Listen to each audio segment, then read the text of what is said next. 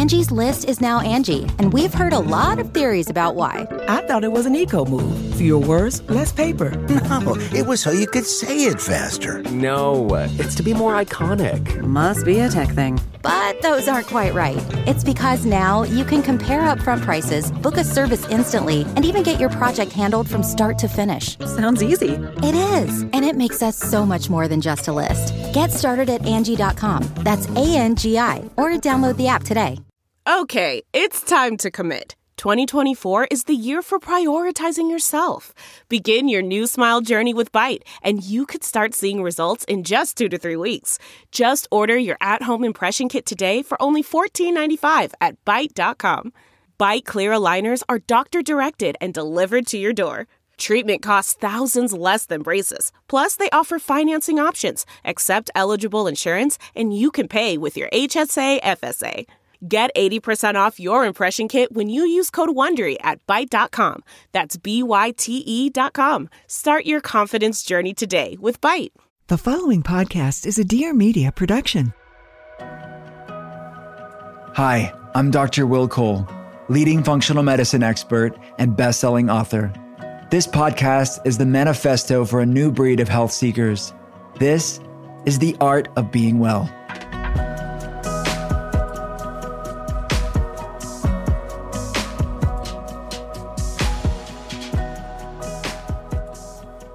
What's up? It's Dr. Will Cole, and welcome to the Art of Being Well. I am a functional medicine practitioner.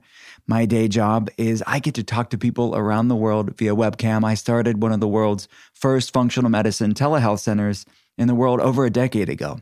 So we drop ship labs to them and we provide them a functional medicine perspective on why they're struggling. We deal a lot with people with autoimmune problems specifically, but other hormonal problems, other inflammatory issues, digestive problems. These are my people.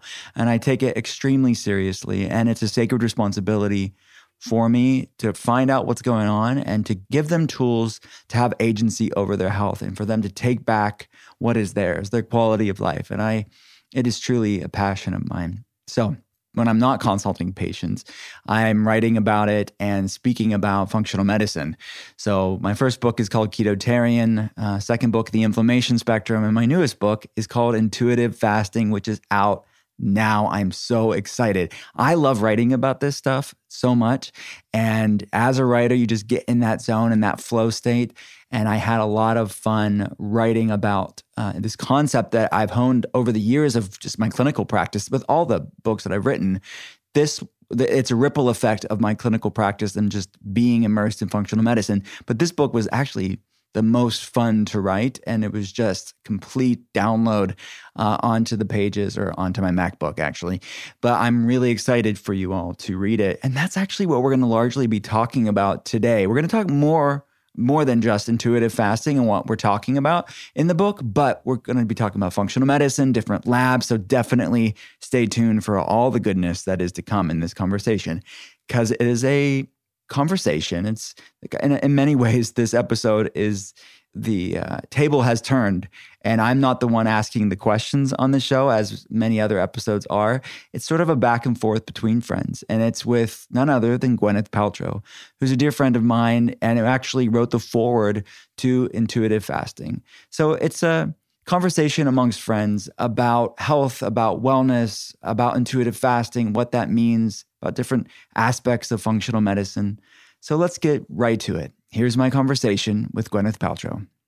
So explain to me what intuitive fasting is, as outlined by the book, Yeah, I love functional medicine very much, and it's a passion of mine.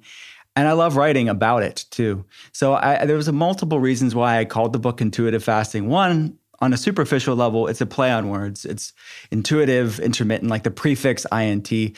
But beyond that, it is this paradox seemingly on the surface, right? Where how could fasting ever be intuitive? How could someone intuitively say, I don't want food? It seems like crazy, but it is something that I want people to build for themselves, because I think it's a great thing to say, I'm an intuitive eater, to eat intuitively. I want people to get to that place, but I don't want it to just be a nice sounding, appealing sexy sounding Instagram post. I want it to be something where you can actually build for yourself. And metabolic flexibility is fertile ground for intuition.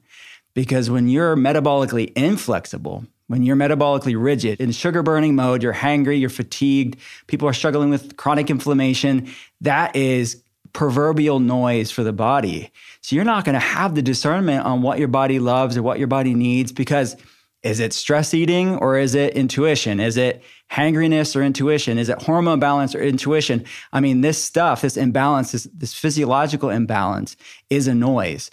And it's really hard to hear that still small voice of your intuition.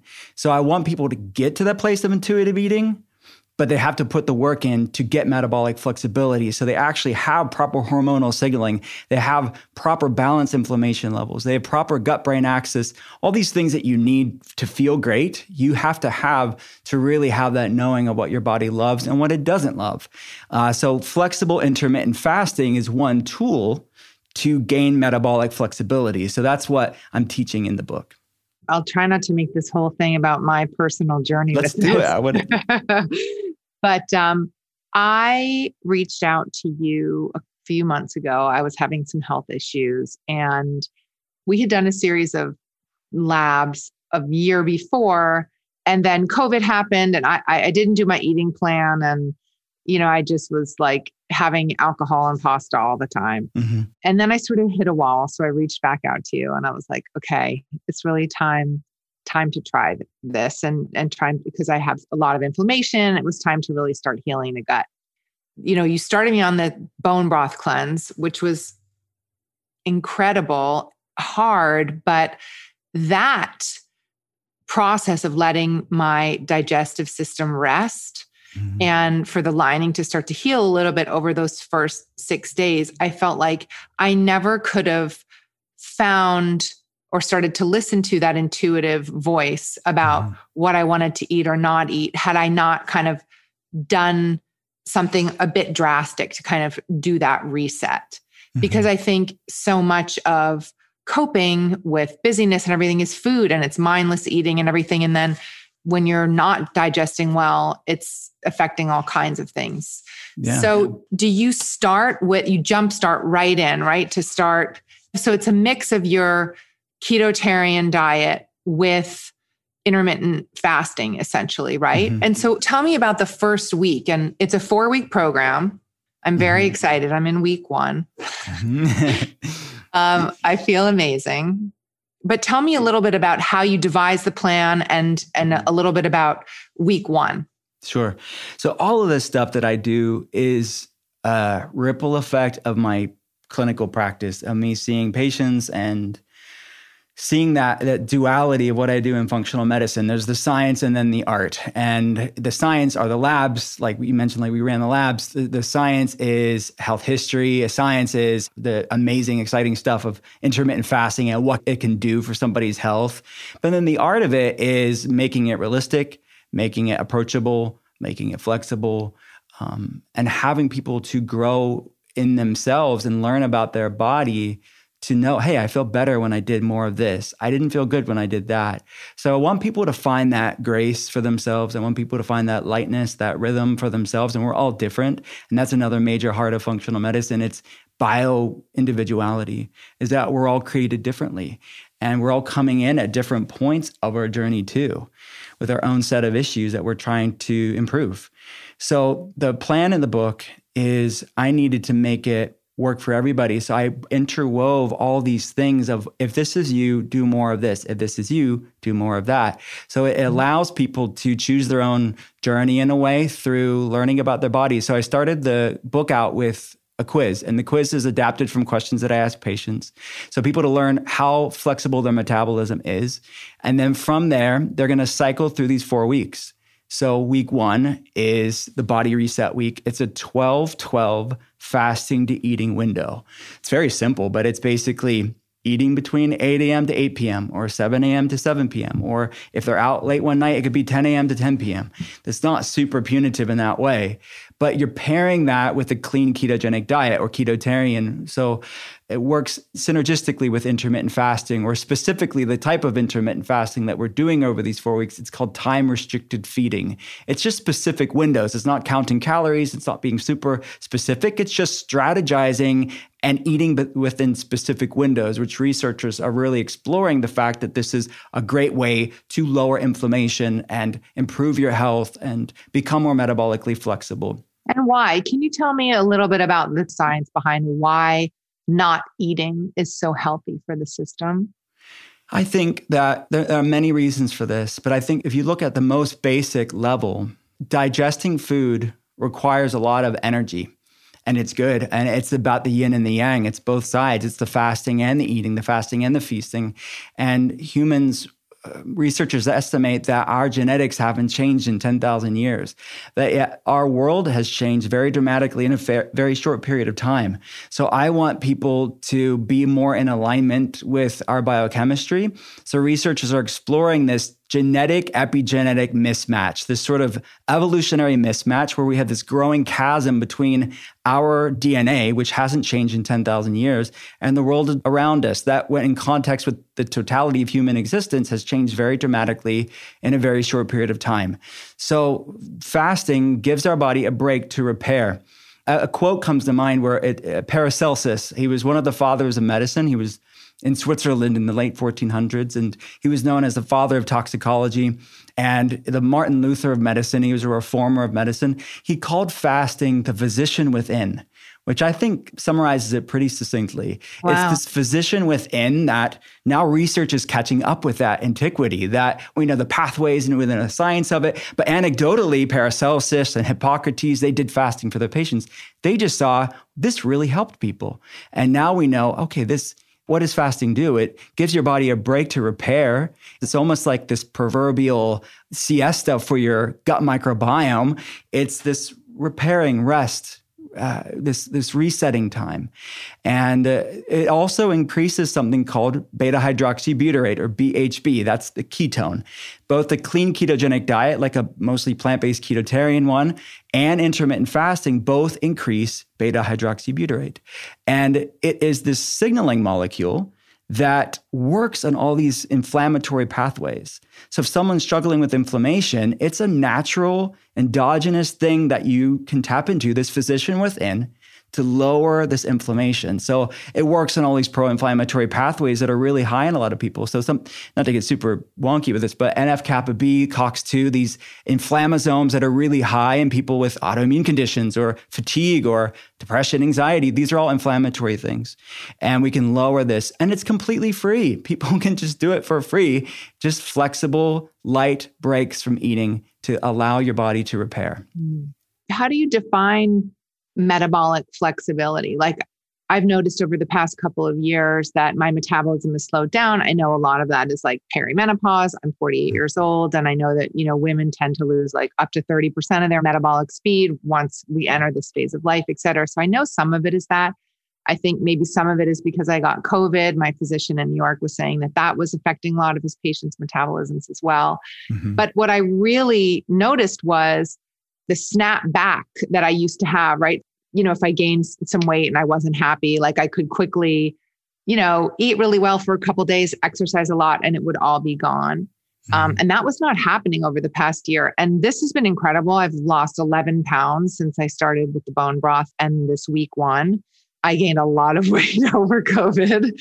So is that part of a lack of metabolic flexibility? And will this help me get it back? Absolutely. Yeah. So that's a good telltale sign that there is room for improvement as far as metabolic flexibility. So what I mean by that is there's 2 main forms of fuel. From a metabolic standpoint, you can either be in sugar burning mode or fat burning mode. And sugar burning is I just ate something, and so my body's using that as fuel? Yeah, it's primarily, even on a cellular level, mitochondria, our cellular energy factories, are primarily using sugar to produce ATP. So that is akin to kindling on a fire. We know kindling on a fire, it's going to create light, but you have to keep putting kindling on the fire or that light's going to go out. And that's people's energy. Are they going to get hangry and irritable? They have cravings. And that's in that state of sugar burning mode. Now, there are better forms of sugar burning mode. There's cleaner kindling, like a whole foods diet that's high in carbs, but it's whole food, plant-based carbs, sugar, fruit, smoothies, all that stuff, starches, legumes. That's cleaner kindling, but it's kindling nonetheless. So there's an alternative from a metabolic standpoint. It's putting a log on the fire. That's keto adapted or fat adapted. But flexibility, metabolic flexibility. I want people the opportunity and the ability to burn both. And what the researchers refer to it as metabolic indecision. They're not fully metabolically flexible. They're kind of stuck in this metabolic purgatory and they're bound by that next meal. They're bound by cravings. And that's really not a place of enjoyment. I mean, feeling miserable to your next meal is not a place of grace, and there's not a sense of peace. So I really want people to enjoy their life. I want them to enjoy food. You just have to put the time in to allow your body to get there. So the signs that you might have a blood sugar imbalance are what? Well, it could start with that hangriness, which is hunger and angry's evil spawn. That's one sign where if you miss a meal and you just like need that snack or you are thinking about the next meal, people that have something called reactive hypoglycemia, they wouldn't know that except on a lab and a health history, but they feel like blood sugar roller coaster. They feel low blood sugar. They feel weak and shaky if they miss a meal. They have different levels of chronic inflammation, and that could look different for different people. And obviously, labs would show us too a bit more. We would be able to look at glucose, A1C. We'd be able to look at triglycerides and inflammation markers. But those are some signs. I would really look at fatigue, cravings. Those are the big ones. Right. What is brain fog? I mean, how does that kind of play into all of this? And I know that there are a lot of factors that cause it. I have it so bad today, by the way. I'm like, I can barely string two words together. Yeah. Well, we're building metabolic flexibility for you. So sometimes when you have that kindling off the fire, and like I mentioned, to you a while ago, is that you have to make sure you're eating enough food, because sometimes when you're off of that kindling, you have to make sure you're eating enough nutrient-dense healing foods. Otherwise, you are in this metabolic purgatory where your body's not fully fat adapted yet. You're hypocaloric. So make sure that you're already eating enough food when you are eating. Right. But brain fog, that can look like that. If someone's blood sugar is irregular, that can definitely create some brain fog for sure. And then there are different types of brain fog. Brain fog is a very general term that just is a fogginess of thinking, trouble with word recall, name recall, not fully engaged in the present moment. There's many different reasons why somebody could have brain fog. And it's not always directly proportional to fatigue. It's really interesting when I talk to patients. It's like some people have decent energy, but it's still the brain fog is there. And then sometimes it is directly proportional to their fatigue. So people describe it in different ways. But there are studies to show that brain fog is associated with some level of neuroinflammation. Basically, there's some hypothalamic or some brain inflammation that is associated with some people's inflammation levels in their brain. So we want to be working on things in our life that can lower that inflammation to start having sharp thinking. But beta-hydroxybutyrate, that ketone, actually can pass through the blood-brain barrier and provides the brain clean fuel. So it's really an amazing fuel source for our brain. But for the mitochondria to start building the proper infrastructure to be able to burn fat for fuel, it takes time. So you're in week 1. We'll get there, but people just need to give it the time. Hi, I'm Pia Barangini, the creative director of LPA, an entrepreneur, a wife, and a dog mom based in Los Angeles. This is my new podcast, Everything is the Best, where we basically ask interesting people, how did you go from zero to yacht? I'm always curious how the hell people became successful, and I figured you would be too. Get on the internet with me. Let's laugh, let's cry, let's overshare, and let's get inspired to live our best lives. Check out new episodes every Wednesday.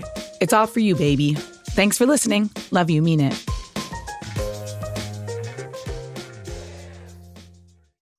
And what about the other things that I know cause brain fog, like whether it's maybe heavy metals or, or chronic viruses or autoimmune stuff that's going on. Does this kind of diet help kickstart healing in those areas as well? Absolutely, because it is that physician within, like Paracelsus said. So the best thing you can do, like the cornerstone foundational stuff you need to do for someone to have immune health is to have metabolic health. So they're so intertwined. And that's the reason why many people, not everybody, but many people that have the really severe, deadly, dangerous forms of COVID, they're the ones that tend to be more metabolically unhealthy. Mm-hmm. So the more insulin resistance, the more inflammation, that's increasing risk factors profoundly.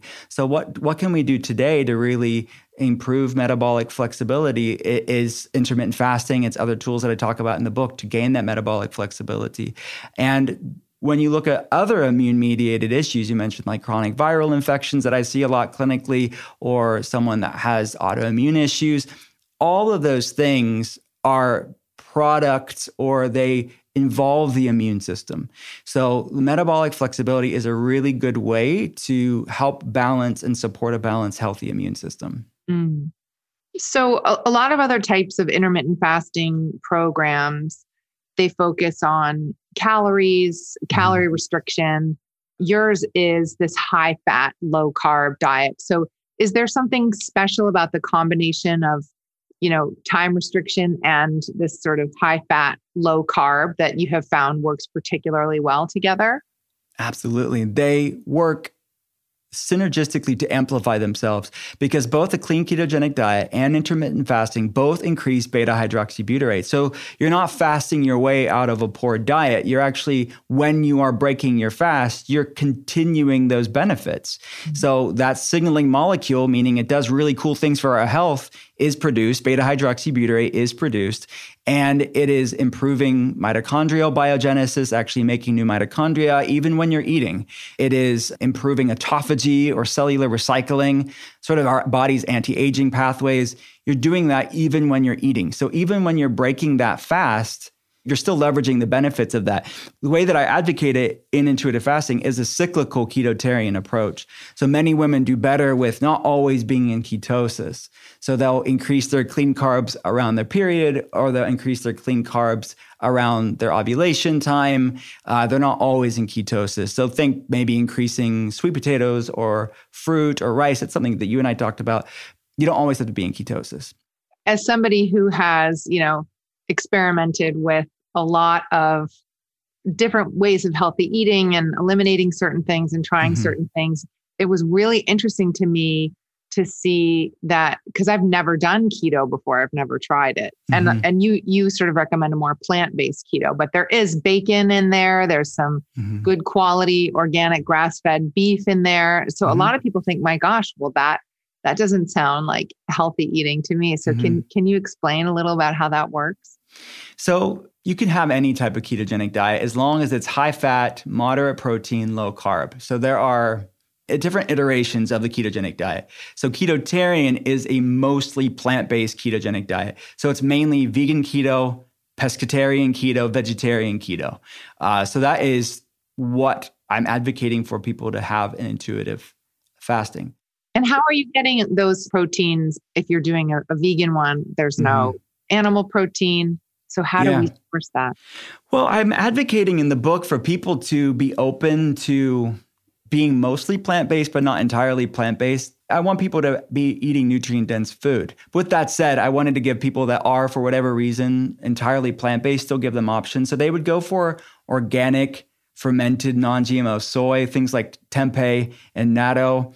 But I think the conversation that I'm having with people in the book is to be open to other foods that are maybe not entirely plant-based, but you still can be mostly plant-based. So from a bioavailability standpoint, I really think it's good for optimal nutrition. So we're talking about the benefits of egg yolks and the choline that's in them and the omega fats that are in them, or the beneficial omega fats in wild-caught fish.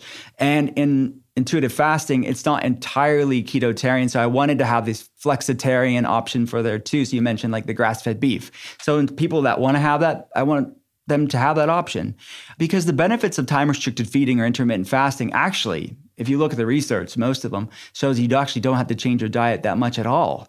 And it's just the strategy of the specific eating windows that's the benefit. But they're looking at that in research to see the benefits. Does fasting hold on its own without changing your calories or changing the foods that you eat? We know that it does in the research.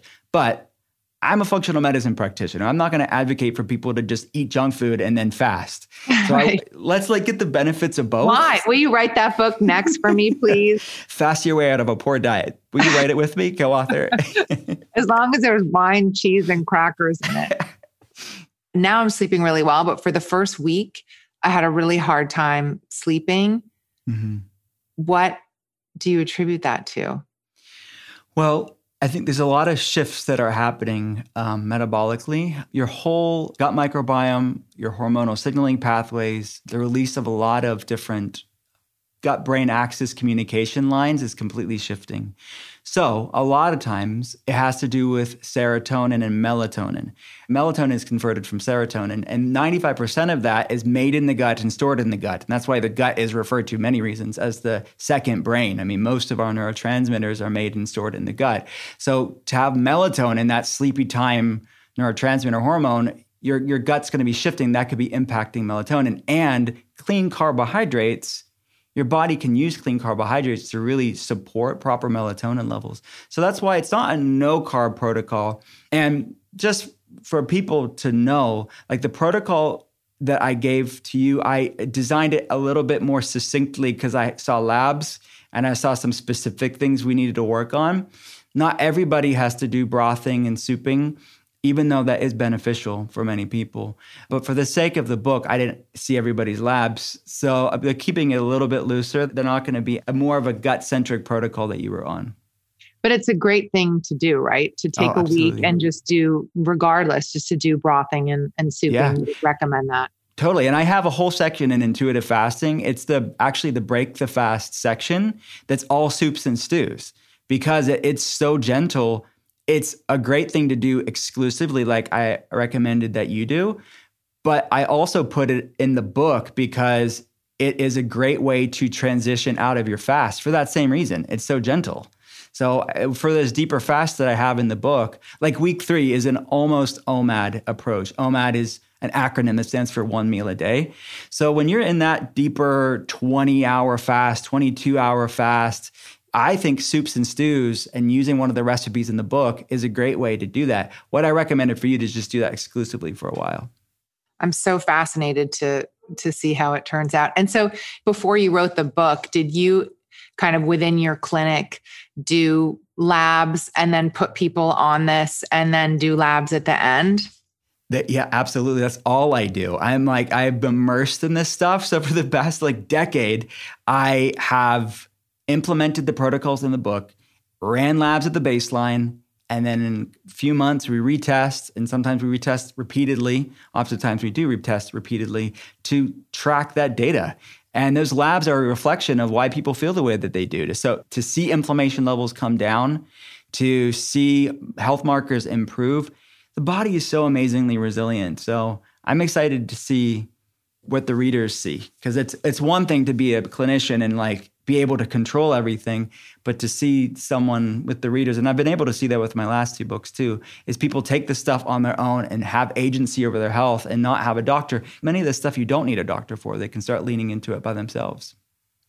And is this the type of program that you recommend for anybody? Is there anybody that shouldn't do a program like this? Well, the way that I advocate it in intuitive fasting, it's very flexible. And I'm having the conversation with the reader every week over the 4 weeks is check in with your energy, check in with your sleep, check in with your digestion. Maybe they need to repeat week 1 twice. Maybe they need to repeat it 3 times. So in many ways, it's self-paced. They don't have to do it in 4 weeks. And some people, based on where they're starting at, they may want to take it a bit slower. So we're talking about very vacillating, ebbing and flowing fasting and eating windows. You're never doing anything for too long. So I really wrote it to be very inclusive. The only group of people that I would say talk to your doctor are people with eating disorders. People that have eating disorders, talk with your doctor, talk with your eating disorder specialist. With that said, I've had countless of patients that have had eating disorders in the past, and their eating disorder specialist or their doctor gave them the go-ahead, and they feel better than ever because why? They have better blood sugar regulation, they feel better, their mood's more sound and resilient. That's all amazing for their recovery because they're not hangry, They're not having cravings. That is firm foundation for them to work with their specialist in overcoming their disorder. It's so interesting to me how this really is able to reset the body and kind of get us closer to, it's almost sort of our natural state, And so you can't help think about the food system and the way that we've been conditioned to eat and what we've been conditioned to eat. I was talking about this last night at dinner when I was having a jicama fish taco with nothing fucking on it, Will, except some lime.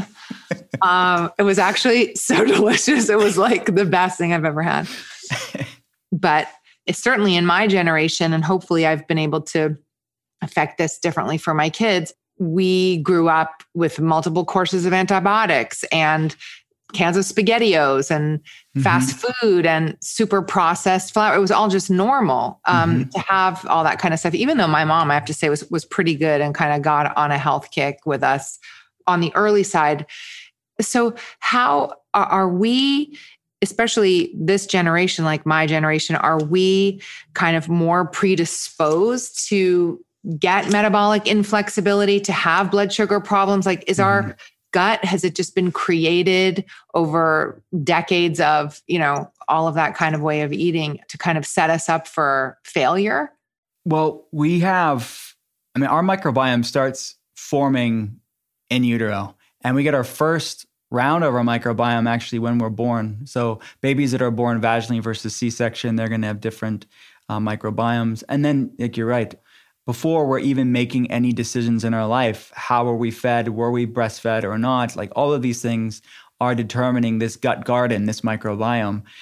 But the research shows that while a lot of our microbiome is set in place when we're really young, it's still amazingly resilient. And a lot of research shows that it can start changing pretty dramatically in a pretty short period of time.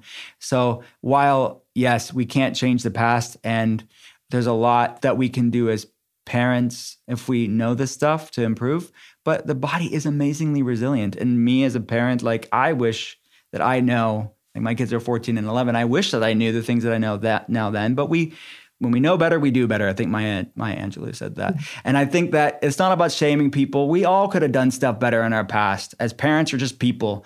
So it's what can we do today to start building a healthy gut garden, a healthy microbiome. So that is my experience. None of my patients had great childhoods when it comes to food. We all ate pretty similarly, some better than others, but still it's like, what can we do today? And we have to do something different to see something different. And you have seen the gut rebound, even in really dire situations. Absolutely. I mean, most of my patients are really sick people. I mean, they're people struggling with autoimmune issues. You mentioned like the epidemic that we're seeing right now of autoimmune conditions. It's estimated that 50 million Americans have an autoimmune disease, and that millions more are somewhere on this autoimmune inflammation spectrum where they have autoimmune components to their case, but they're falling through the cracks of conventional medicine and largely delegitimized by their doctors. And they're told you're just depressed, you're just getting older, it looks autoimmune, and they really have no home. So these are the people I have a heart for and a passion for. And the body is so resilient. I've seen the worst of cases reclaim their health. These are not quick fixes. These are journeys, but they're ones when you're consistent and you show up for yourself, you can start to move the needle in a positive direction. How long does it take to truly repair a gut in the worst case you've seen? 18 to 24 months is typically where we see the sweet spot for most people. And that doesn't mean that's a finite thing and you've arrived at that 18 to 24 months. It means that I've seen that be the sweet spot for most severe autoimmune issues, get to the place of a very common sentence. They say it in different ways, but the sentiment is, I have a lot more good days than bad days. And the bad days are not nearly as bad as they used to be. That's kind of where I've found. And then their journey doesn't end then. They keep leading into this stuff over time. And then for people who have more mild gut issues, like we all probably do, and aren't kind of indexing too high on the inflammation spectrum, how quickly, like say, a 25-year-old person with like, how quickly can they rebound? Well, there's studies to show that the microbiome will start to change in a couple days. So measurable, objective changes, movement in the right direction as far as improving gut microbiome balance, as far as lowering inflammation levels, so improving intestinal lining integrity. All of these things have been shown to improve, at least start improving pretty quickly. So over a month, you can make considerable changes if you're somebody that's struggling with some levels of inflammation, but it's not severe. What do you guys eat at home? I mean, what do you feed your 14 and 11-year-old? Because I can tell you it's not. Well, my daughter's actually very healthy, but my 14-year-old son, I don't know. My 14-year-old son, he is gluten-free, but he has, like, that's his line. And I'm not super dogmatic with it. To me, I'd rather allow him to learn at his age, like, what are his parameters? Like, own it for himself. And I fed him a different way when he was younger. But as he's getting older and he's making these decisions, I think we as parents know our kids and we can speak age appropriately, get to their heart and educate them in a way that makes sense to them.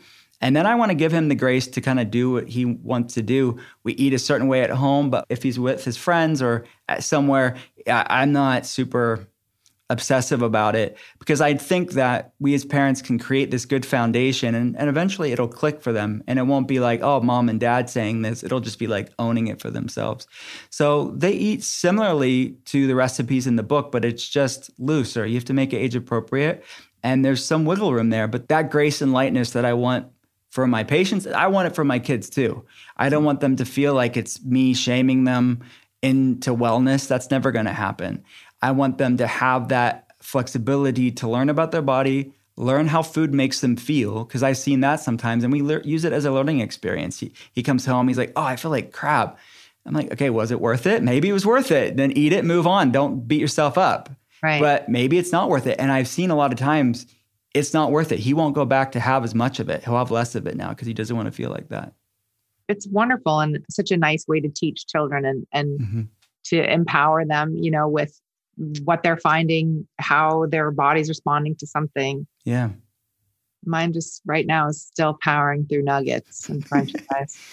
And you can this is the cool time that we live in is like when I was growing up, when you were growing up, we didn't have the options that they have now. No. So now you can get like really good, organic, almond flour crusted nuggets, way better alternatives than we had. So to me, that's what we kind of fill up in the house, at least, where it's like the stuff that they want that their friends have, but it's better alternatives. It is pretty incredible. I mean, when I started on my wellness journey back in the day, aside from the fact that people thought I was crazy, it was really hard to source definitely alternative stuff. There was no alternative to dairy, basically, whatsoever. There was no alternative to a lot of this stuff. Now it really is. I mean, it's so easy to go into the market and be able to make easier choices. Yeah. People can go to Aldi and Costco and Walmart and get organic stuff and get things that could you ever imagine, or even gas stations have organic things. So we have a long way to go still, but it's a lot better as far as options and access. Can you tell me a little bit about the recipes in the book? Because they're great. Are you a cook? Do you have someone help you develop them? And how does it work? They're really great. I am not a cook at all, but I look at the macros, I look at the ingredients, and I have a few ideas that I like personally that I'll just like send to the team. We have a team of recipe developers that make it look beautiful and do all the pretty pictures and all the stuff that has to happen when it comes to making a book with recipes. But I love so many of the recipes in the book. I love the avocado fries. These are freaking amazing. Have you ever had avocado fries? No. They're avocados that are crusted with almond flour. And there's the chipotle aioli dressing. I love that. They're better than, close to being equal to like a sweet potato fry, which I love sweet potato fries. And these are like pretty close to that. I love the pesto zoodle bowl with like zucchini noodles. There's so many good recipes in the book. And I put them in a meal plan, and that's where I'm really at. I'm looking at the macros. I'm looking how to get the nutrition in the specific window. So the clinical nutrition side of things is where I really put my focus in, and then the recipe developers make it all taste good. In terms of hormone imbalance, in the book, you talk about intermittent fasting and how it affects hormone balance. And I would love to ask you a little bit about that. Aside from aging, like, why do women get out of hormonal balance, optimal hormonal balance? I have so many friends who are having issues with fertility, et cetera. Well, the most basic answer, and I'll dig in from there, is metabolic inflexibility, metabolic rigidity, because we've had years living as adults of a certain way. And these are chronic things that take time to get to the place where they're at today. So by the time somebody's diagnosed with something, whether that be a chronic hormonal problem, a metabolic issue, or an autoimmune condition, research estimates it's about 4 to 10 years prior to that diagnosis is when things were brewing on this inflammation spectrum.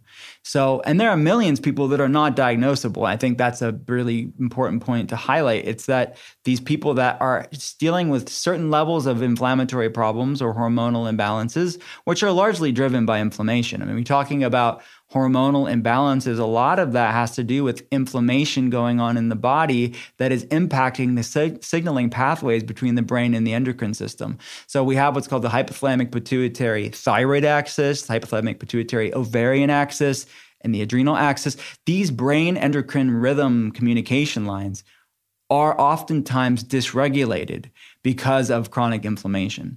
So many people just generally are dealing with chronic inflammation. It's just manifesting in many women over time, different levels of hormonal imbalances.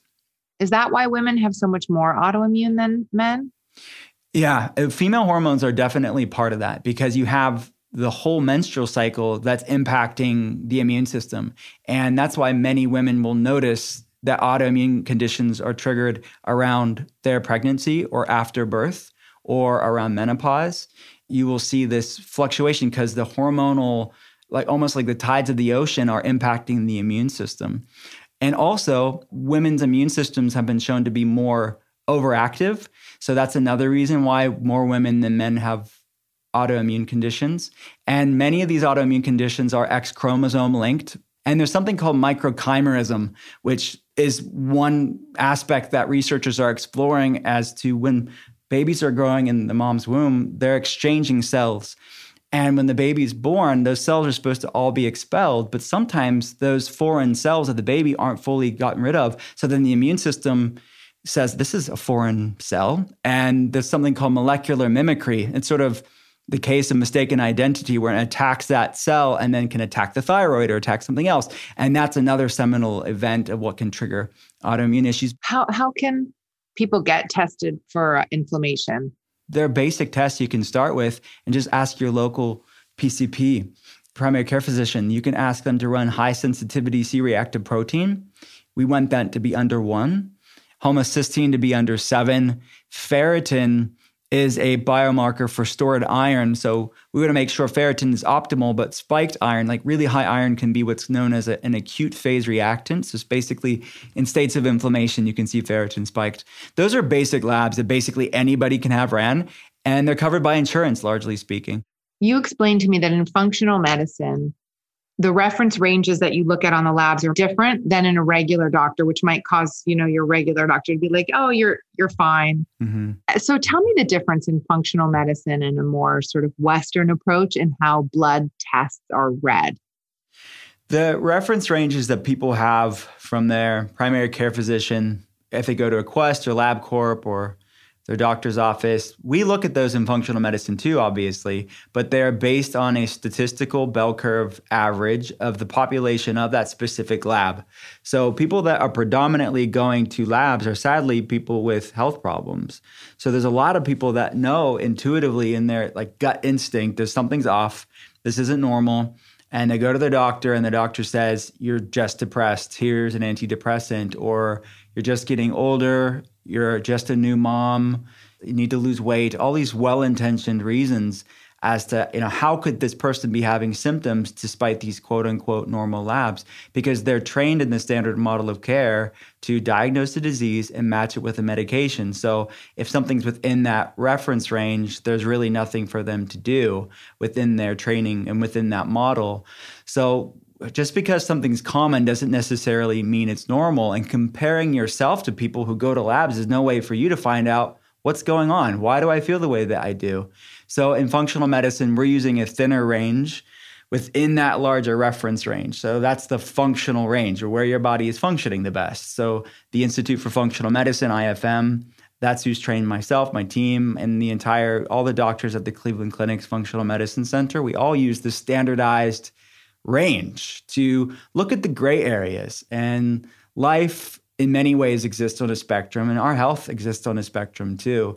So to understand these nuanced gray areas and put it in context with their health history is really illuminating for people, because it's like, okay, it's validating, because they already know something's not right, but they're delegitimized so much by so many practitioners or doctors unintentionally. It's not intentional, but the system's looking at the black and the white. They're not looking at the gray areas.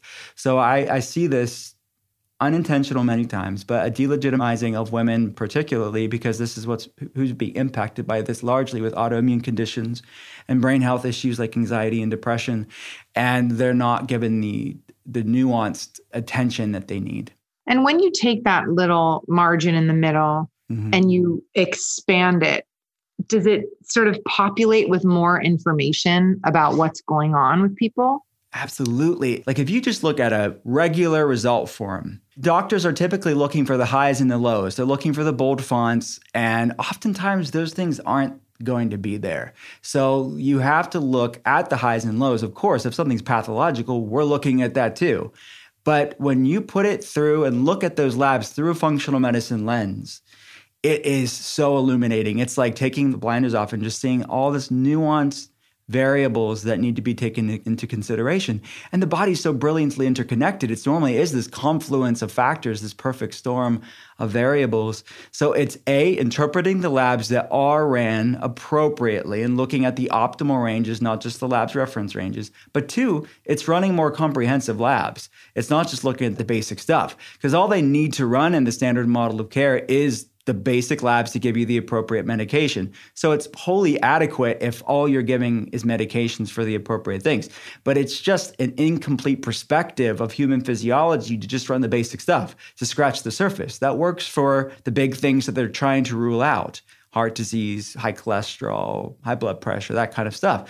But the deeper stuff, the stuff that goes missed, it needs not only good interpretation of the labs, but it needs a more thorough look. And a lot of these are conventional labs. They're not really strange, out-of-the-box stuff. They're conventional labs you can get from Quest and LabCorp. They're just not typically ran in the standard model of care. How did you become a functional MD? Well, I always was interested in health and wellness. I grew up in a home that my parents were interested in health and wellness. My dad was a bodybuilder in the 80s and 90s. I thought it was normal to have your dad like lubed up with baby oil, this like turquoise Speedo in the 80s. And like my mom would film him to get like the poses right by the pool. So I was in that world of bodybuilding, which isn't necessarily health and wellness, but my dad was interested in health and wellness too. So that was really early on. I saw the way that I was eating versus the way that my friends were eating at school.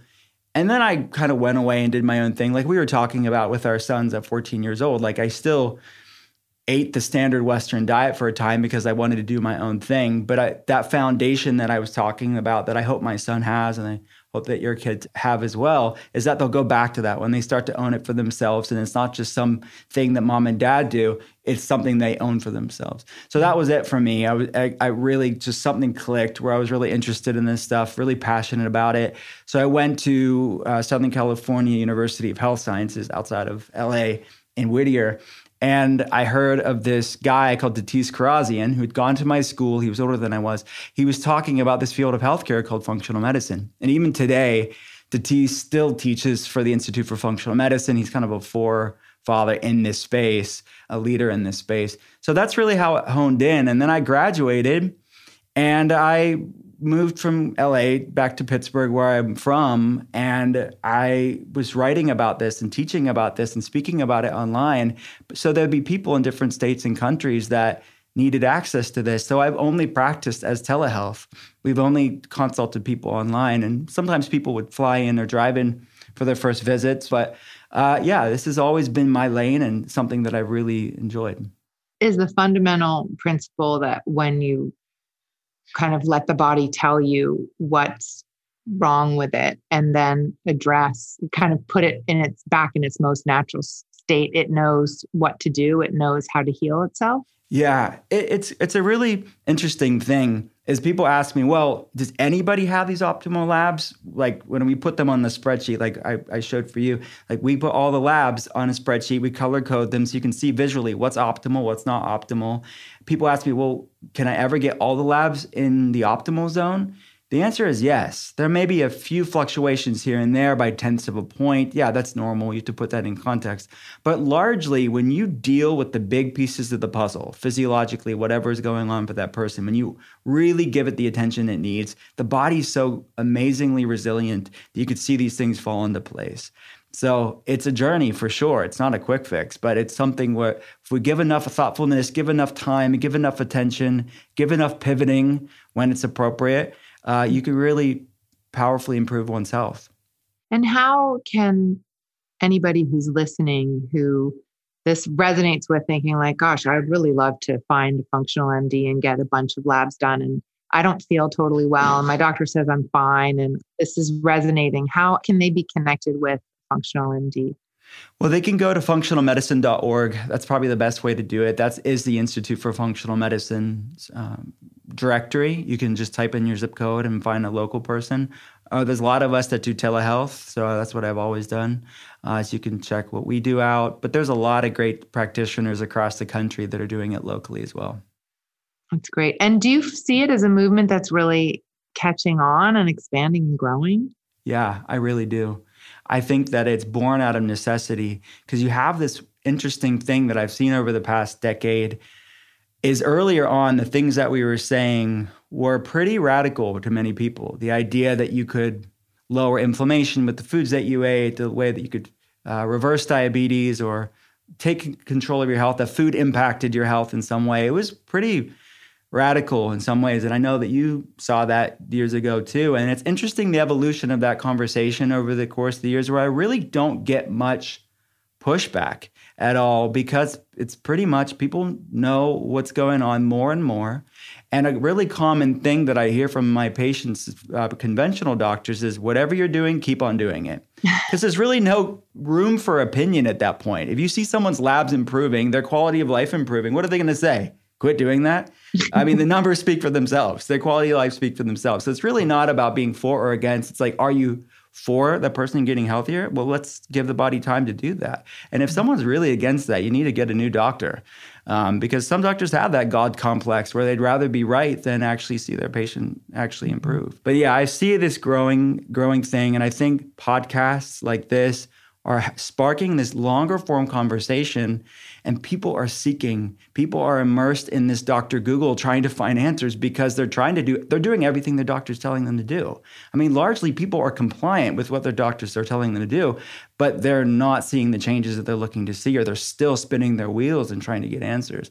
So I see that the people are awakening and they're looking for answers. And that trickle-down effect of that's pretty astounding, is that doctors, like never before, if you look at the Institute for Functional Medicine, most of them are traditionally trained doctors that are going to the Institute for Functional Medicine to actually be trained in this because they are seeing the necessity of their patients. They're having to learn this stuff to be there for their patients. I am hopeful that doctors are looking outside of the box to really be there for their patients in the way that they need it. Mm-hmm. And speaking of podcasts, aren't you launching your first solo podcast any minute? I am. Thanks for saying that. Yeah, I did Keto Talk, which was like a weird, sciencey, but awesome podcast for 3 years. And then I was blessed enough to do Goopfellas with our friend Seamus. Yep. So I thought, you know what? I want to have this other conversation. So I'm launching it soon, and I'm really excited about it. What is it called? It's called The Art of Being Well. When is it launching?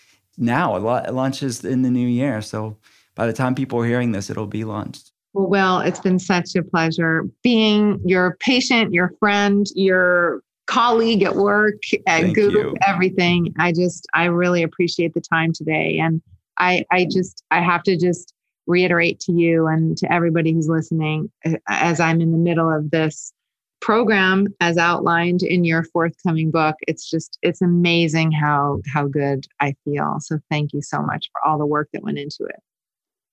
Love and appreciate her. I really can't say enough how much she's been so supportive of me over the years, and I do not take that for granted. If you want to learn more about Gwyneth and all the amazing stuff they're doing at Goop, check them out at goop.com, and be sure to order your copy of Intuitive Fasting. You can get Intuitive Fasting on Amazon, Barnes & Noble, support independent bookstores, of course. All the links to all those different places are at drwillcole.com. At the end of every episode, I'll be answering a question from one of you guys. Nothing is off limits. Ask me anything. And you can send your questions over to me on Instagram or Facebook. As a functional medicine practitioner, it's been fun seeing the questions that have already come in on different food philosophies, wellness trends, and ways to approach overall mental, emotional, and physical health and well-being. Thanks for those. And I'm looking forward to seeing what else is on your mind. All right, now it's time for another Ask Me Anything. This question is from Jen. Jen asks, "Hi, Dr. Cole. I hear you talk a lot about inflammation, but what is inflammation exactly, and how do I know if I have it?" Great question, Jen. So let's talk about it. You're right. Inflammation is a nebulous term. It can be ambiguous. What the heck is it? We kind of know it's not good, right? But what are we talking about in the health world when we refer to it? Remember, or maybe I'm not remembering, but let me make this clear that inflammation is not inherently bad. It's a product of our immune system. It is needed to fight off viruses, fight off bacteria. It's an important part of human physiology. So inflammation inherently isn't bad. It's when inflammation is thrown out of balance when problems arise. So chronic inflammation is typically what we're referring to when doctors or health professionals are referring to inflammation being not good. That's what we're referring to, chronic inflammation. That's sort of like that forest fire that's burning in perpetuity that's out of balance. And inflammation, just like so many other things in the body, it's subject to the Goldilocks principle, right? Not too high, not too low, but just right. It's homeostasis. So as with our hormones, you don't want hormone excess or dominance of hormones. You don't want deficiencies of hormones either. Same with bacteria and in our gut. You don't want bacterial overgrowth, but you don't want a deficiency of beneficial bacteria either. And then there's so many other examples of that. Same with inflammation. You don't want too high of inflammation. You don't want a deficiency of inflammation either. That's immunosuppression. So you want balanced, modulated, measured inflammation at the right time when you need it. So it's all about balance, and inflammation is definitely subject to that Goldilocks principle. So chronic inflammation is associated with just about every health problem under the sun, from autoimmune conditions to metabolic issues to type 2 diabetes to different types of cancer to digestive problems, fibromyalgia, like musculoskeletal issues, arthritis, and to even brain health issues like anxiety and depression and fatigue and brain fog. There's a whole field of research looking at what's known as the cytokine model of cognitive function. Cytokines are pro-inflammatory cells. So it's looking at how inflammation is impacting brain health issues and how inflammation is impacting mental health. That's a whole other discussion, but we can't separate mental health from physical health. Mental health is physical health, and our brain is part of our body. And looking at the neuroinflammatory components to these brain health issues is a part of my job as well. Regardless, all of these issues can have inflammatory components, and it's one thing that we look at as a commonality to these issues. Not necessarily causation, even though it causes symptoms, but I use the word commonality very specifically here because we have to ask the question, what's driving the chronic inflammation in the first place? And that's a broad, very in-depth topic that I won't get into, but it's a lot of different things. We have to look at food, we have to look at stress, we have to look at trauma, we have to look at chronic infections, we have to look at food reactivities, we have to, all of that stuff, lack of sleep. I could go on of things that can drive chronic inflammation. And it's typically not just one driver, it's a confluence of factors. And that's another thing that I work with my patients on as well. Every case is different, so I don't want to make any flippant broad sweeping statements there. We have to look at the stones that are most likely to have something underneath it. So that's what I spend my days working on with patients. So some inflammation markers, the second part of your question, Jen, was to say, well, how do I know if I have it? Well, let's talk about subjective and objective ways. Subjectively, you can just check in with your body, and that could be, it's not a lab, it's not the same thing as a lab, but it's at least a good pointer to see if, maybe you should talk to your doctor about getting labs done. So there are many free quizzes on drwillcole.com if you want to just go to the quiz section, and they're not a lab, they're not in replacement of going to your doctor or getting labs done, but they're at least an educational tool to inform yourself on if there may be something going on, to then say, okay, maybe I should set up an appointment with my doctor. And we run these labs for people as well, but your local doctor would be great to run a lot of these conventional labs that could see if inflammation levels are an issue. And obviously, the way that we run things in functional medicine, it's not in replacement of a conventional doctor, your PCP or general practitioner. It's not either or, it's both and we want to integrate the best of both worlds, just to be clear on that. So let's go over some basic conventional labs that could be one way or a few ways to rule in some chronic inflammation. One, C-reactive protein. One of the labs is called C-reactive protein, or specifically high-sensitivity C-reactive protein, or HSCRP. This is an inflammatory marker. We all make it. It's okay. Again, it's not inherently bad, but too high levels can be problematic. So the optimal range in functional medicine is to have it less than 1 for high-sensitivity C-reactive protein, or HSCRP. We like acronyms in health. I know it's super annoying. The next marker is homocysteine. Homocysteine is another inflammatory marker. Above 7, there's some studies to show that it can act as a neurotoxin, and it's associated in certain studies to increase blood-brain barrier permeability, or basically contribute to neuroinflammation. Dr. Brednisen at UCLA is doing amazing research looking at that, and many other studies are exploring this facet as well. Conventionally, homocysteine is looked at more from a cardiovascular increased risk of heart attack and stroke and clotting, but it's just a marker for chronic inflammation. So the optimal range is going to be under 7 as far as homocysteine is concerned in functional medicine. And then another conventional lab you could consider talking to your doctor about is ferritin. Ferritin is a biomarker for stored iron, so let's be clear on that. But so we want to put it in context with the rest of the iron markers, because low iron and low ferritin is not good either, but high ferritin could be an iron overload, so it should be put into context with other iron markers like iron and iron saturation and total iron binding capacity, or TIBC. But I will say this, when you've kind of ruled out iron overload or an iron toxicity or hemochromatosis, ferritin, when it's spiked and elevated, it can be considered an acute phase reactant. So basically, in states of inflammation, you can see ferritin spike.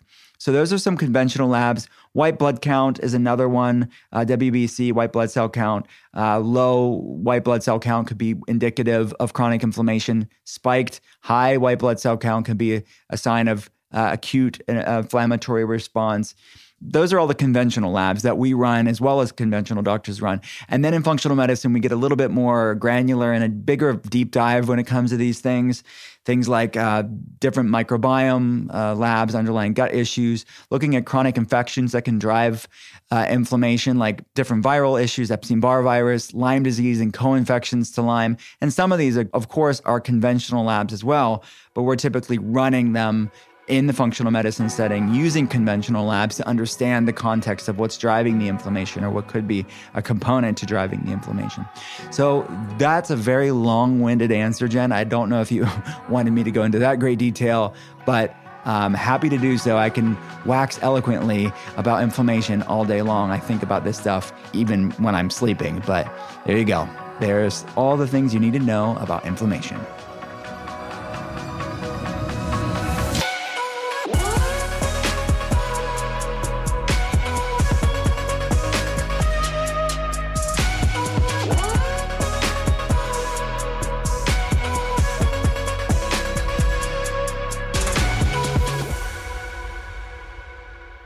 That's it for today. Thanks again for hanging out with me. I would love to know what you think about the art of being well. If you have a chance, please rate and review the podcast here. And if you like what you're hearing, hit subscribe and pass it along to a friend. To see more, head to drwillcole.com/podcast. I'll be back again next Thursday, and I hope you will too. Talk soon.